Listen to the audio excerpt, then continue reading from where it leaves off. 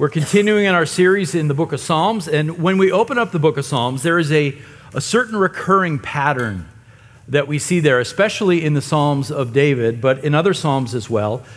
And it was a pattern in David's life. It was common to him, it was common to generations after him, and it's still common in the lives of believers like us today. And I want to put this on the screen and show you what I'm talking about.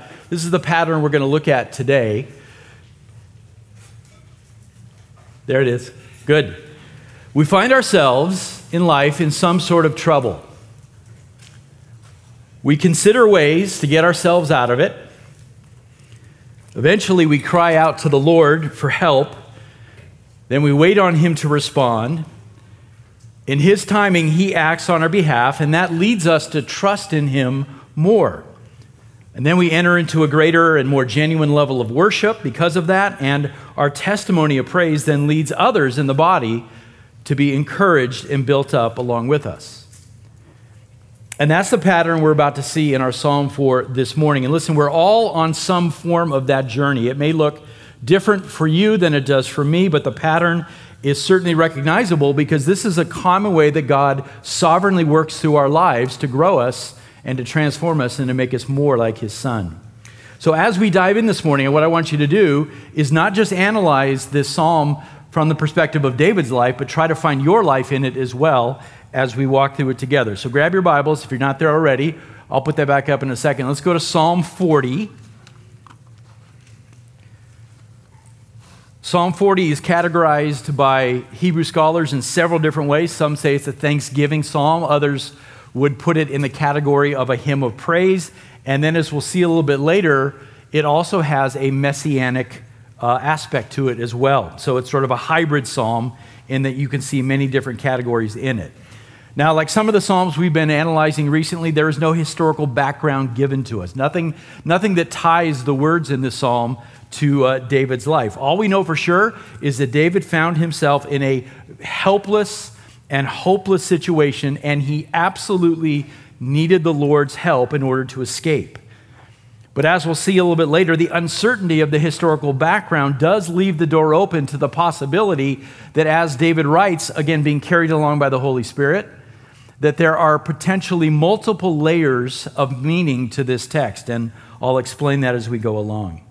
So we're going to concentrate on just the first 10 verses of this psalm, and again, as we read, watch for the pattern that I described earlier. Psalm 40, for the choir director, a psalm of David. I waited patiently for the Lord, and He inclined to me and heard my cry. He brought me up out of the pit of destruction, out of the miry clay, and He set my feet upon a rock, making my footsteps firm. He put a new song in my mouth, a song of praise to our God. Many will see and fear and will trust in the Lord. How blessed is the man who has made the Lord his trust and has not turned to the proud, nor to those who lapse into falsehood. Many, O Lord, my God, are the wonders which you have done, and your thoughts towards us. There is none to compare with you. If I would declare and speak of them, they would be too numerous to count. Sacrifice and meal offering you have not desired. My ears you have opened. Burnt offering and sin offering you've not required. Then I said, behold, I come. In the scroll of the book it is written of me. I delight to do your will, O God. Your law is within my heart. I have proclaimed glad tidings of righteousness in the great congregation. Behold, I will not restrain my lips, O Lord, you know. I have not hidden your righteousness within my heart. I have spoken of your faithfulness and your salvation. I have not concealed your loving kindness and your truth from the great congregation. Now I'm going to put that back up on the screen because that again is going to be sort of our outline as we walk through this morning. But let's start with that first aspect, that trouble. Let's look at the pit that David describes in verse 2. Again, we don't know exactly what David was talking about when he spoke of being stuck in a miry pit, but hopefully some images come to mind when you hear those terms, something that pops up in your brain that helps you understand what he was going through and feeling. And by the way, since we don't often use the word miry in our daily life, anybody use that word this week? Probably not. I did do a check on dictionary.com, and very simply, it means some combination of swampy and muddy. Sounds lovely. So imagine being desperately trapped in a deep well where the bottom that you're standing in is feet deep in this swampy mud, and the walls of the well are also filled with moisture and mud. And there's no one around to help. You are hopelessly trapped. There's no way to dig yourself out. There's no way to climb out, because not only are your feet slipping around you have no foothold below your feet, and you have absolutely nothing to grab onto on the sides of the walls. And with every movement that you take, you're only making it worse. You're sinking deeper and deeper into the mud. It's terrifying, isn't it? To think you would be all alone in that situation with no escape. Now look at the specific language David uses here. He calls it a pit of destruction. So I think the reason for that is he's describing more than just, this is an uncomfortable place. This is an issue of dying and death. This is an issue of life and death. And this is not unheard of in Scripture. We have a description of this type of thing in Jeremiah 38. Do you remember when King Zedekiah was just sick of the prophet Jeremiah? Jeremiah is walking around the land and saying, you're going to go to Babylon, you're going into exile, and Zedekiah says, I want this guy gone. The land cannot handle his words. He wants to get rid of him. So the text says in Jeremiah 38, they took Jeremiah and they cast him into the cistern of Malchijah, the king's son. And they let him down with ropes, it says. Now a cistern is sort of an ancient, it was a pit that ancient people would dig out that would then collect rainwater for later use. So it's like a well, it's like an ancient well. And it says, now in the cistern there was no water, but only mud, and Jeremiah sank into the mud. And Jeremiah was left there to die a slow, agonizing death. That was Zedekiah's plan. Let him die of exposure, let him die of starvation, until God came to his rescue. God worked through a servant of the king to rescue Jeremiah from the pit. And the point of the language here in Psalm 40 is to describe something similar. David is powerless to save himself here. Absolutely powerless to escape. He is facing death, and the only thing he can do is hope for somebody outside of himself to come and rescue him. Now, I doubt anybody in this room is going to fall into a well here in Santa Clarita, unless you live out in the hinterland somewhere, right? You're not going to, and nobody's going to throw you into a cistern, I don't think. But we all find ourselves in situations, bridge the gap now, where we feel trapped in our circumstances. And we cannot seem to, we look at it and we go, I don't see a way out of this. And that's an awful feeling, isn't it? Now, sometimes we've put ourselves in that pit, haven't we? By our sin and by our poor choices.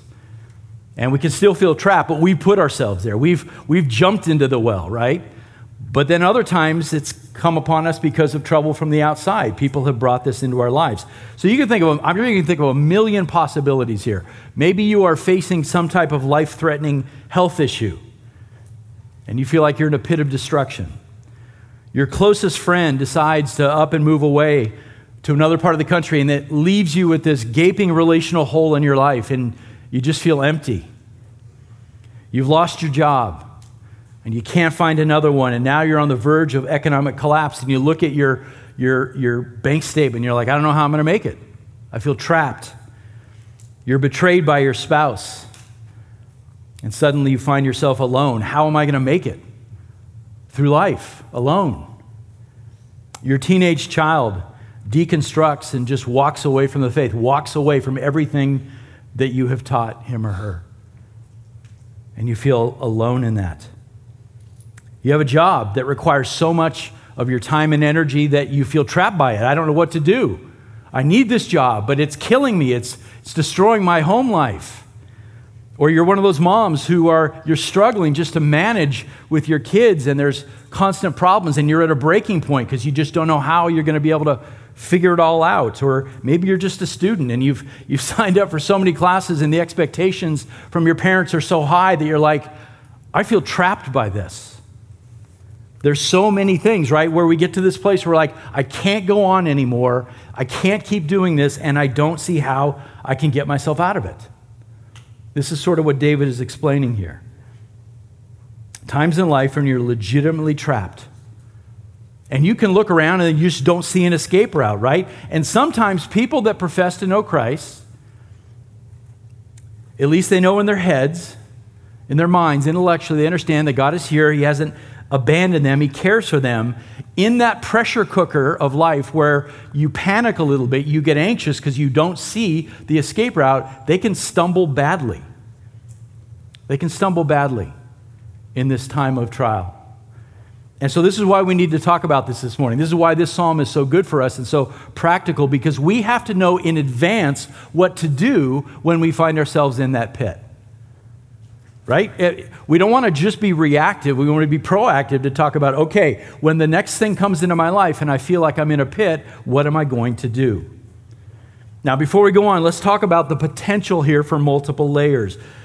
David appears to be describing a very personal situation in his life, but the language does open the door for some other thoughts as well. I explained last week, we always have to remember when we read David's words that he is the anointed king of Israel. And in the ancient Old Testament context, the king represented more than just himself. A king in that ancient Near East represented his gods, represented his nation as a whole. So David is, as he's writing, is a representative of Yahweh, of God's chosen people, of the land itself.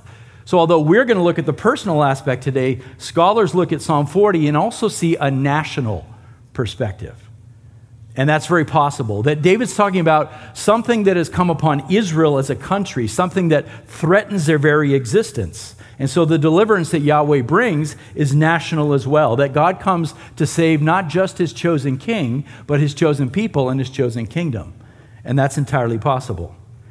The other layer that we can possibly see here is that David is actually talking about salvation. He's talking about salvation, that he's using this picture of this pit as the picture of a person who is lost and separated from God and cannot find his way to salvation. He needs God to come from the outside and to save him, right? In that motif, the deliverance is not physical, it's spiritual, a person being lifted out of this pit and into a saving relationship with the Lord. That's possible as well. So because we don't have the historical background, there's that potential for multiple layers of meaning. But we're going to stick with the personal because it's the most obvious and most literal, but just have those things in the back of your mind, and we'll come back to that salvation one in just a little bit. Okay, question. Let's go back to the personal aspect. When you're in a pit, what should you do? Verse 1. David says, I waited patiently for the Lord. That's easy. Let's pray and go home. What you can't see in the English translation is the Hebrew here. It's stating this course of action in the most emphatic terms possible. In fact, David doubles up on the word waited. He literally writes in the Hebrew, waiting, I waited for Yahweh. It's emphatic. He's trying to tell you, I diligently waited, I earnestly waited, I patiently waited, I perseveringly waited. In other words, he really, really waited. Which means he didn't panic in the midst of these circumstances. And that's important for us, right? He didn't get anxious about it. He didn't go into fear. He held fast on this course of action. I am going to wait upon the Lord. And I know waiting is hard. Didn't we touch on it last week a little bit about this idea of waiting? I mentioned, if you've ever been to the emergency room at Henry Mayo Hospital and the waiting room is filled, it's the worst.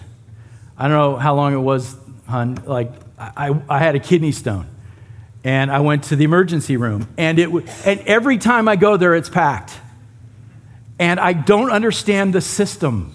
Who's getting called in? All I know is I am writhing in pain. I am making noises in the waiting room that shouldn't be made, and people with the sniffles seem to be getting called in.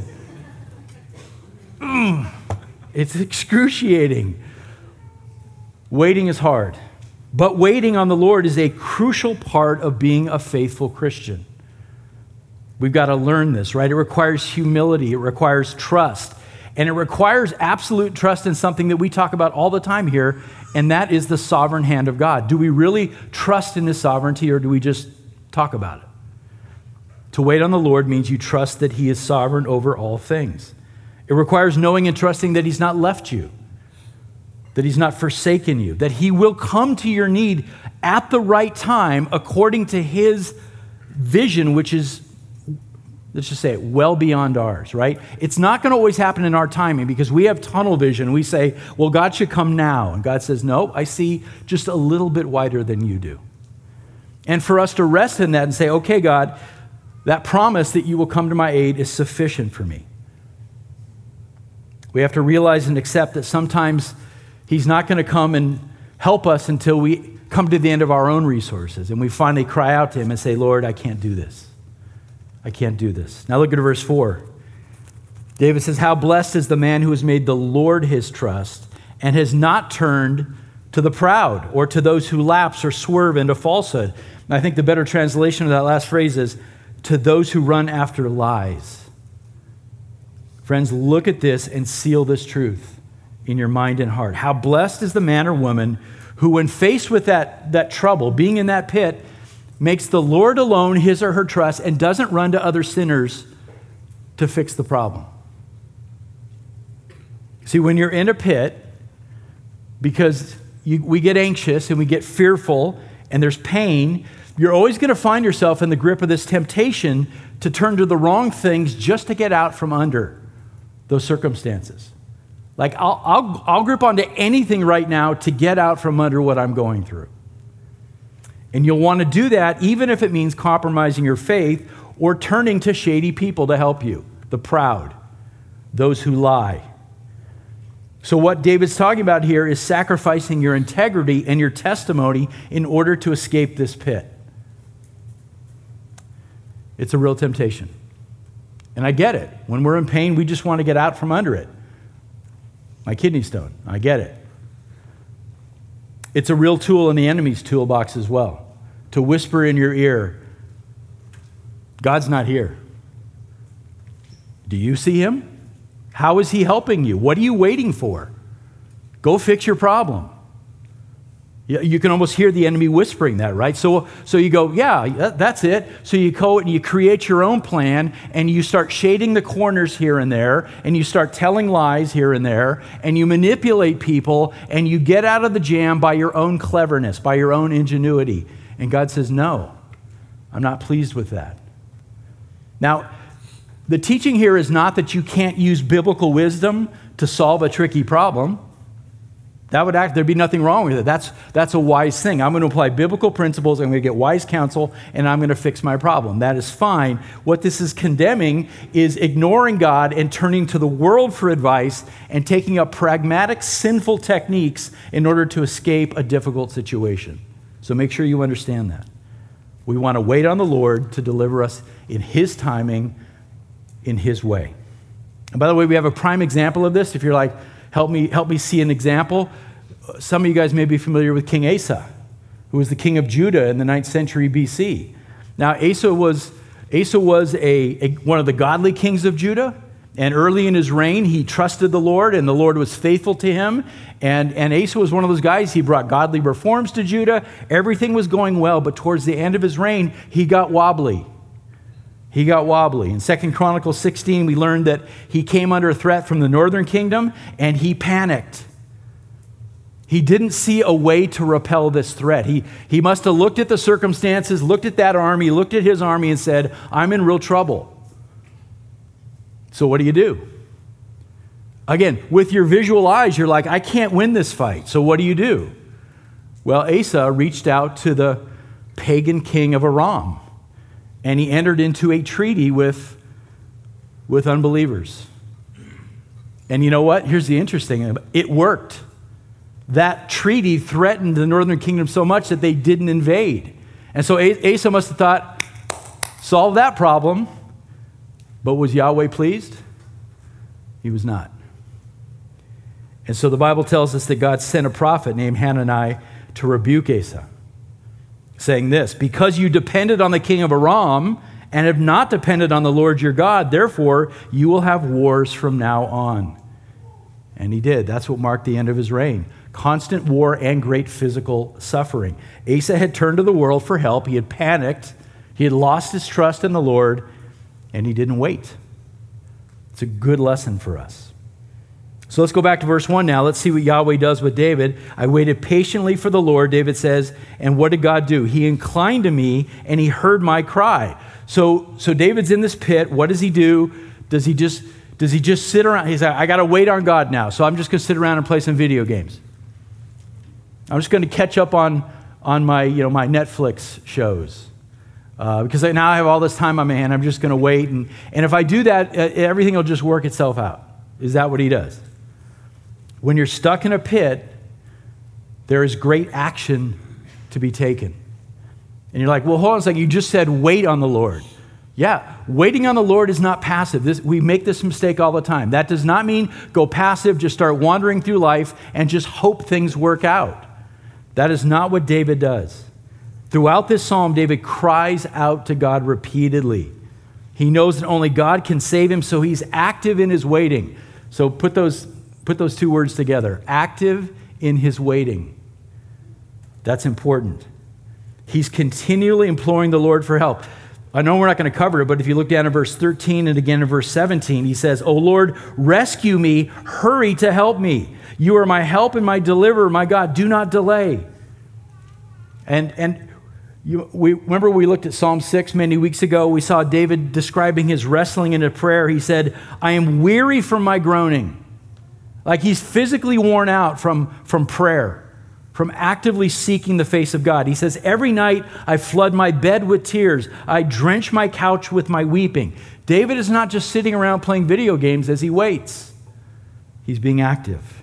I think as modern day worshipers, we fail at that. I fail at this. And you probably do as well. In terms of really being just persevering in prayer. We may think about our situation. We definitely will complain about our situation. But do we seek the face of the Lord with passion and perseverance? We might pray once. I already prayed. That's it. I'm good. But do we drench the places that we pray with our tears?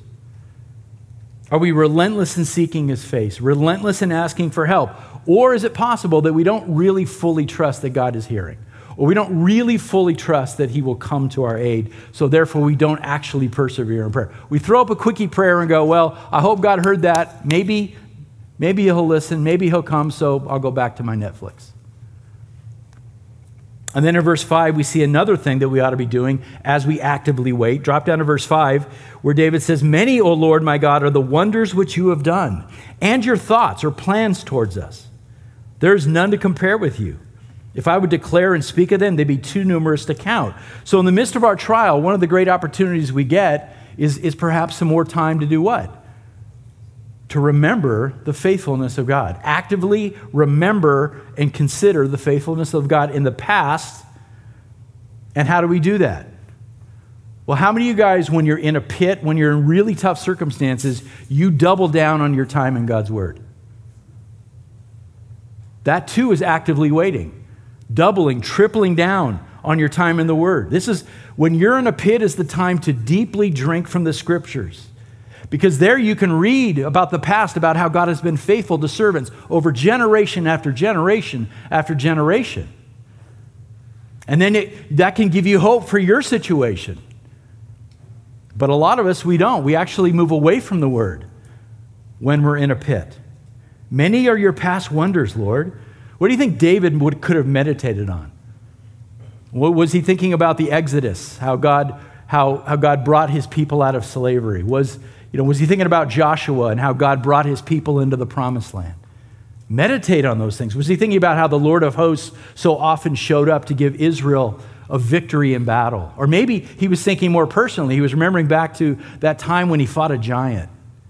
Could you imagine having that in your past? Or when he escaped from King Saul, how God came to his rescue. How much would meditating on those things have helped David to wait actively for the Lord to move? And the same principle applies for us. We all have seen God move. If you are saved here this morning, you know the Lord Jesus Christ, you have seen God move in your life. Maybe other times as well, or you've seen those around you, friends, family members, where God has showed up and done amazing things, delivered you, delivered your friends, delivered your family. Do you remember those things? That can help you to wait upon the Lord. Let those memories stir up your faith, to trust in God's sovereign hand, to say, I don't need to rush this. I don't need to walk into sin in order to solve my problem, because I know God is faithful. That's the past. But then David says also, many are your future thoughts for me, your plans. David knew, this is so great, that God's faithfulness in the past, as long as David continued to walk humbly with his God, would show up in faithfulness in the future. Because God doesn't leave his servants. So many are your things I can think of in the past, and many are your thoughts and plans for me in the future. All I know, God, is that you are good and that you've not abandoned me. That's how we wait upon the Lord. Now, to me, the most stunning part about verse 1 is right there in the middle. It says, he inclined to me. That by itself is a mind-blowing thing that we need to grasp onto. That the God of the universe bends down, inclines himself to hear us when we pray. Can you imagine? And this is the beginning of a series of divine actions on God's part. It's interesting. Psalm 40 centers around David and how he responds to this pit, but actually the prime mover in this entire psalm is God. Yahweh is the central character of this, because God initiates all the actions here. First of all, he looks down and he sees, there's my anointed king, he's in trouble.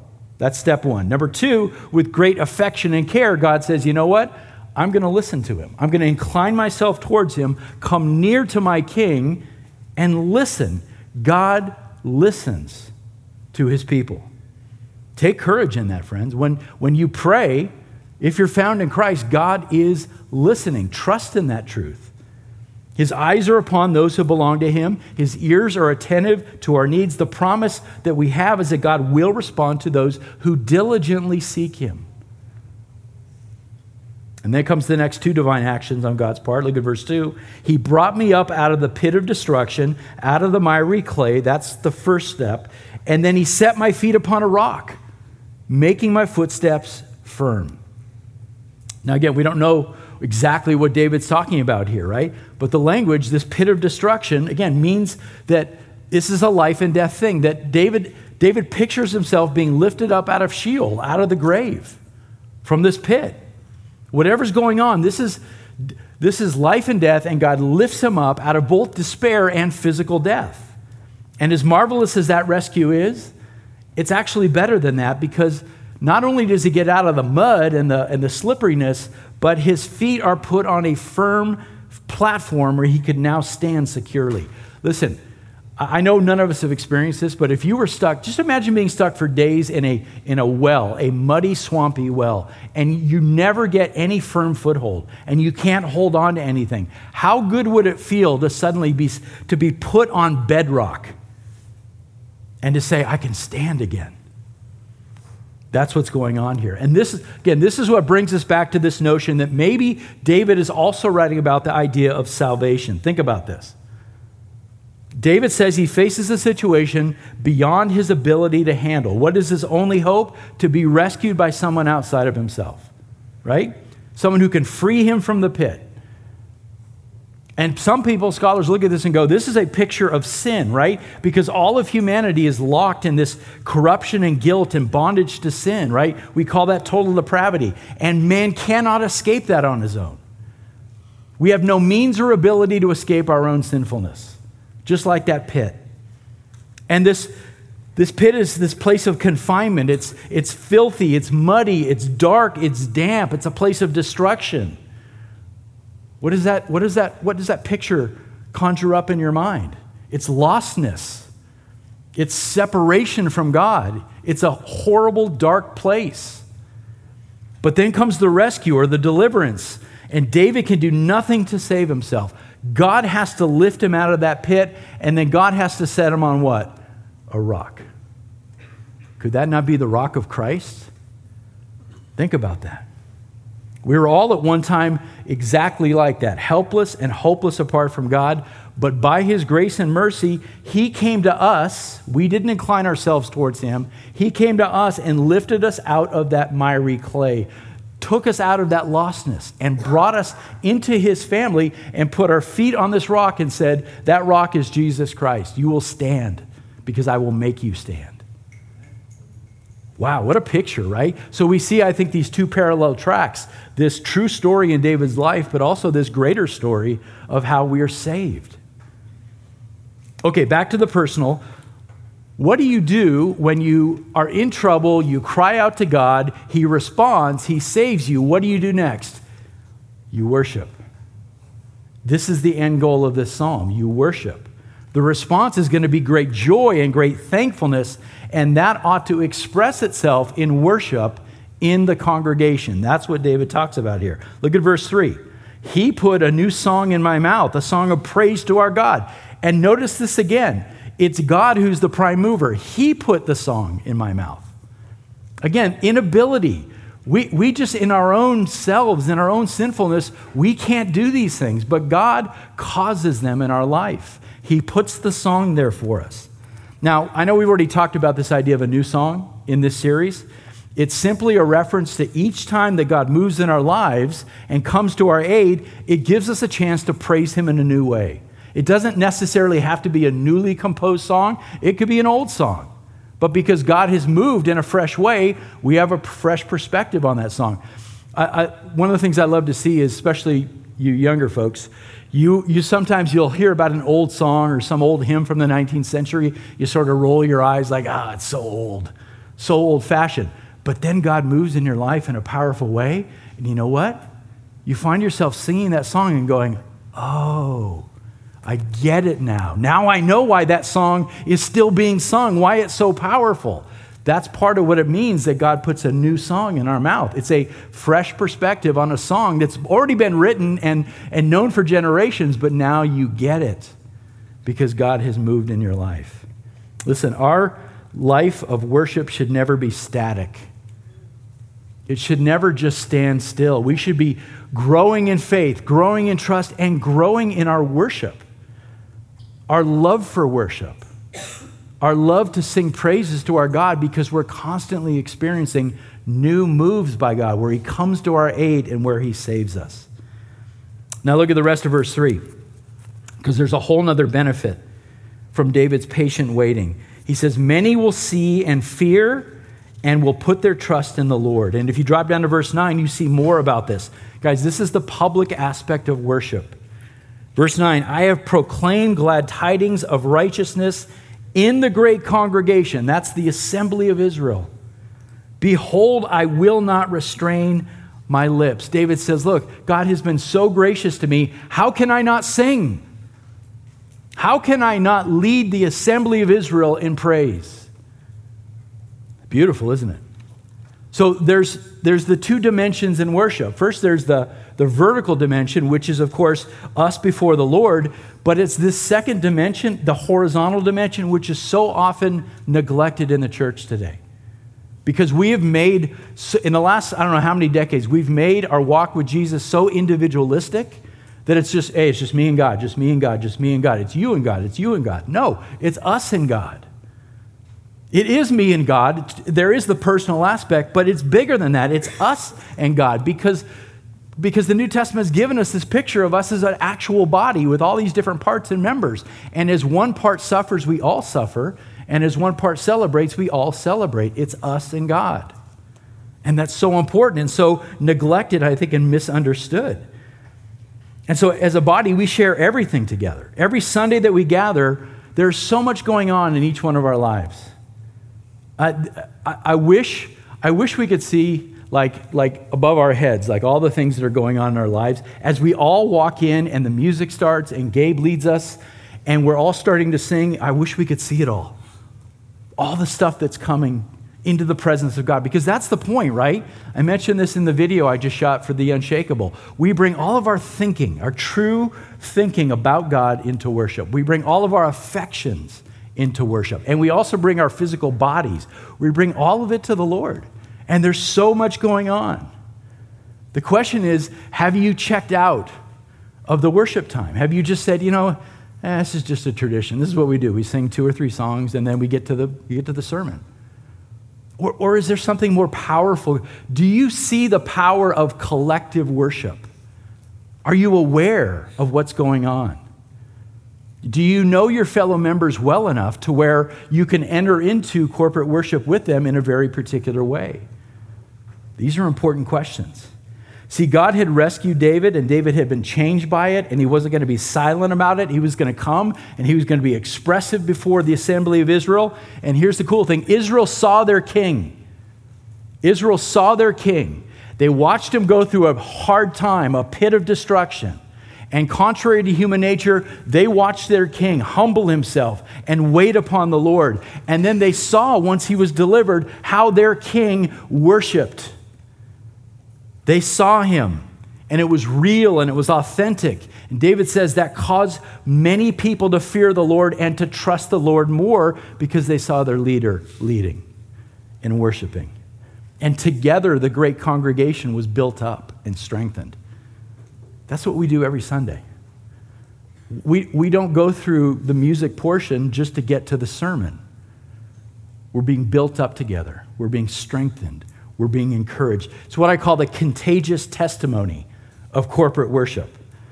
So when I see you, when I know something's going on in your lives, and I know I talk to a lot of you guys, when I see you passionately worshiping on Sunday, in spite of the pit that you're in right now, I'm inspired by that, to praise the Lord alongside you and to enter into that pain with you and say, together, guys, let's worship our great God who will deliver us in his time.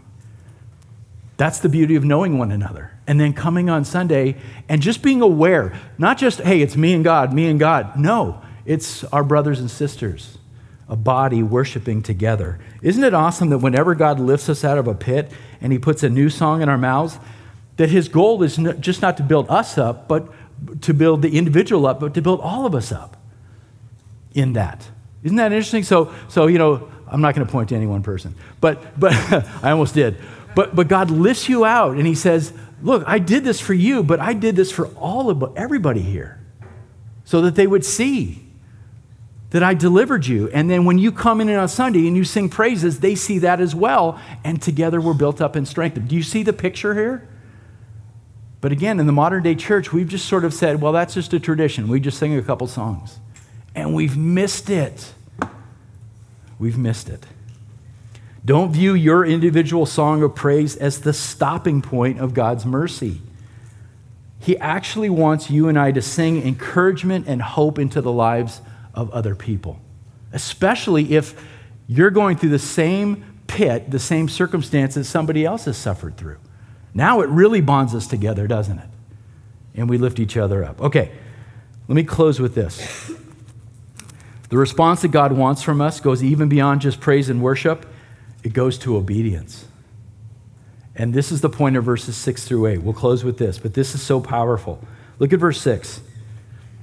Sacrifice and meal offering you have not desired, Lord. My ears you have opened. Why do our ears get open? So that we hear better, right? So that we'll listen. Burnt offering and sin offering you've not required. Then I said, behold, I come in the scroll of the book, that is the Torah, it's written of me. I delight to do your will, O my God. Your law is within my heart. So loosely translated, this is what David is saying here. He says to God, how can I best express my thankfulness to you, Lord? How do I do that? How is it even possible? Have you ever done this? God does a work in your life and you don't have the words to express your thankfulness. There just aren't words for it. So David says, look, in the past, I would have thought that the best thing for me to do would bring you a series of offerings to bring animal sacrifices. But now I realize that what you really want from me, way more than the animal sacrifices, is an obedient heart that desires to do your will, that delights to do your will. That's really what you want, Lord. That's what he's saying here. In other words, David is affirming in this verse what the prophet Samuel, remember when Samuel rebuked Saul? Right?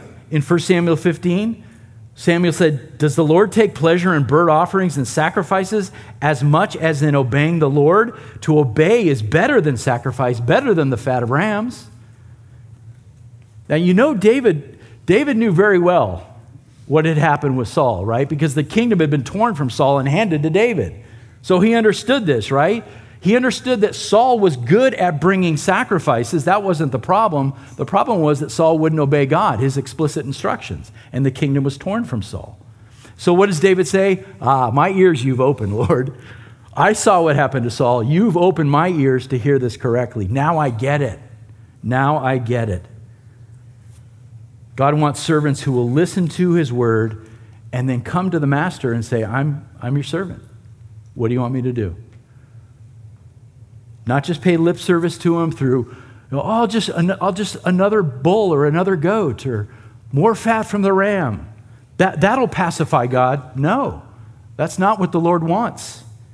And we should pay close attention to this in terms of how we worship under the new covenant. In church life, here's the phrase that we use. We say, we want to bring God an offering of praise.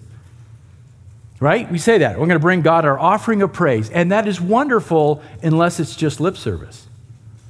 Unless it's just like another dead animal. But we have no intention in our hearts of obeying God.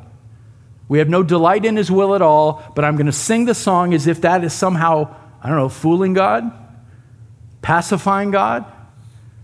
When he says, no, what I want is a heart that is willing to obey, that delights to do my will.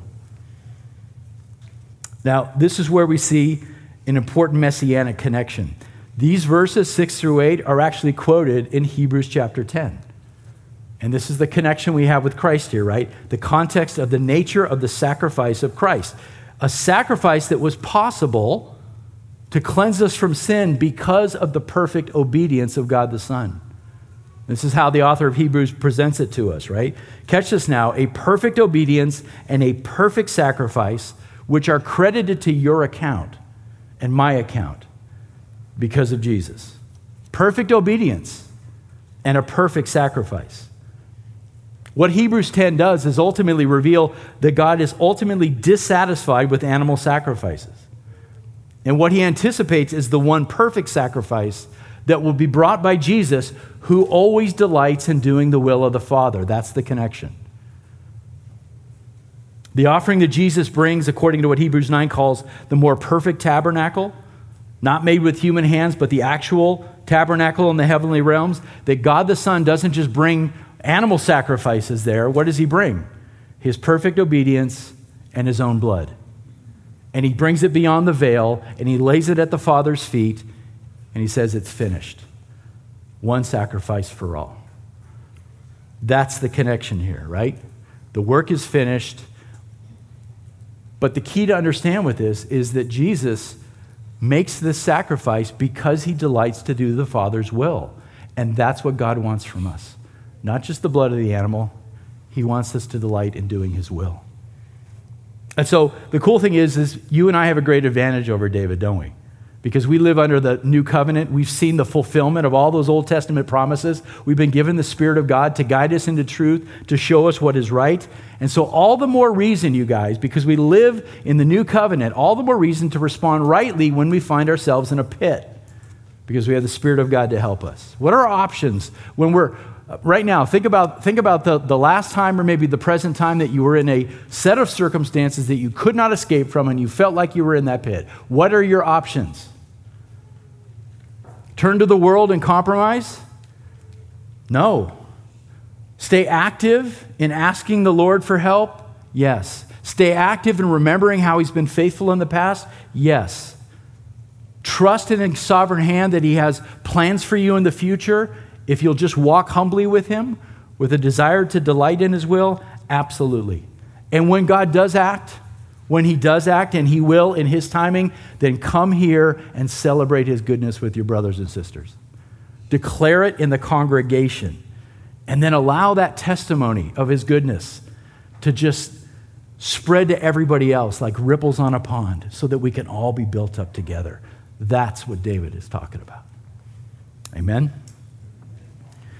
God will strengthen us over and over and over again if we will simply understand this process that he wants to take us through. And he will right now he is strengthening you and I for the next test, for the next battle that we're going to have to fight and wrestle through.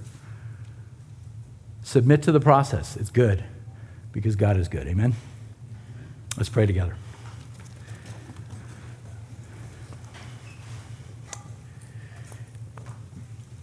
Lord, we're amazed at how much you pack into your word, how much beautiful language written in 1000 BC that can then be looked at and applied in the year 2023 AD. So many truths that you have given us about this life that we live on the earth and about your love and care for us. Father, help us down here on the earth, because sometimes, Lord, it just feels like too much. And every day seems like a struggle, and we feel like we're in this miry pit. God, help us to remember that you will not forsake us, you will not abandon us, that you love us more than we can know, and that you will lift us out, and you will come to our aid. And Father, when you do that, will you just give us the strength to testify to your goodness, to sing your praises with all the joy and thankfulness and passion that you deserve as we sing your praises, Lord. Change us and grow us in our love for worshiping you. Thank you right now, God, for even the things that we're going through. Right now, Lord, you are speaking to our hearts. You're strengthening us in this moment for whatever we're dealing with. Help us to receive that well. Help us to trust you. Help us to walk by faith and not by sight, and to know that you are with us. Do a work in us this morning and this week, Lord, to strengthen our faith together for your glory and, of course, for our good. In Jesus we pray.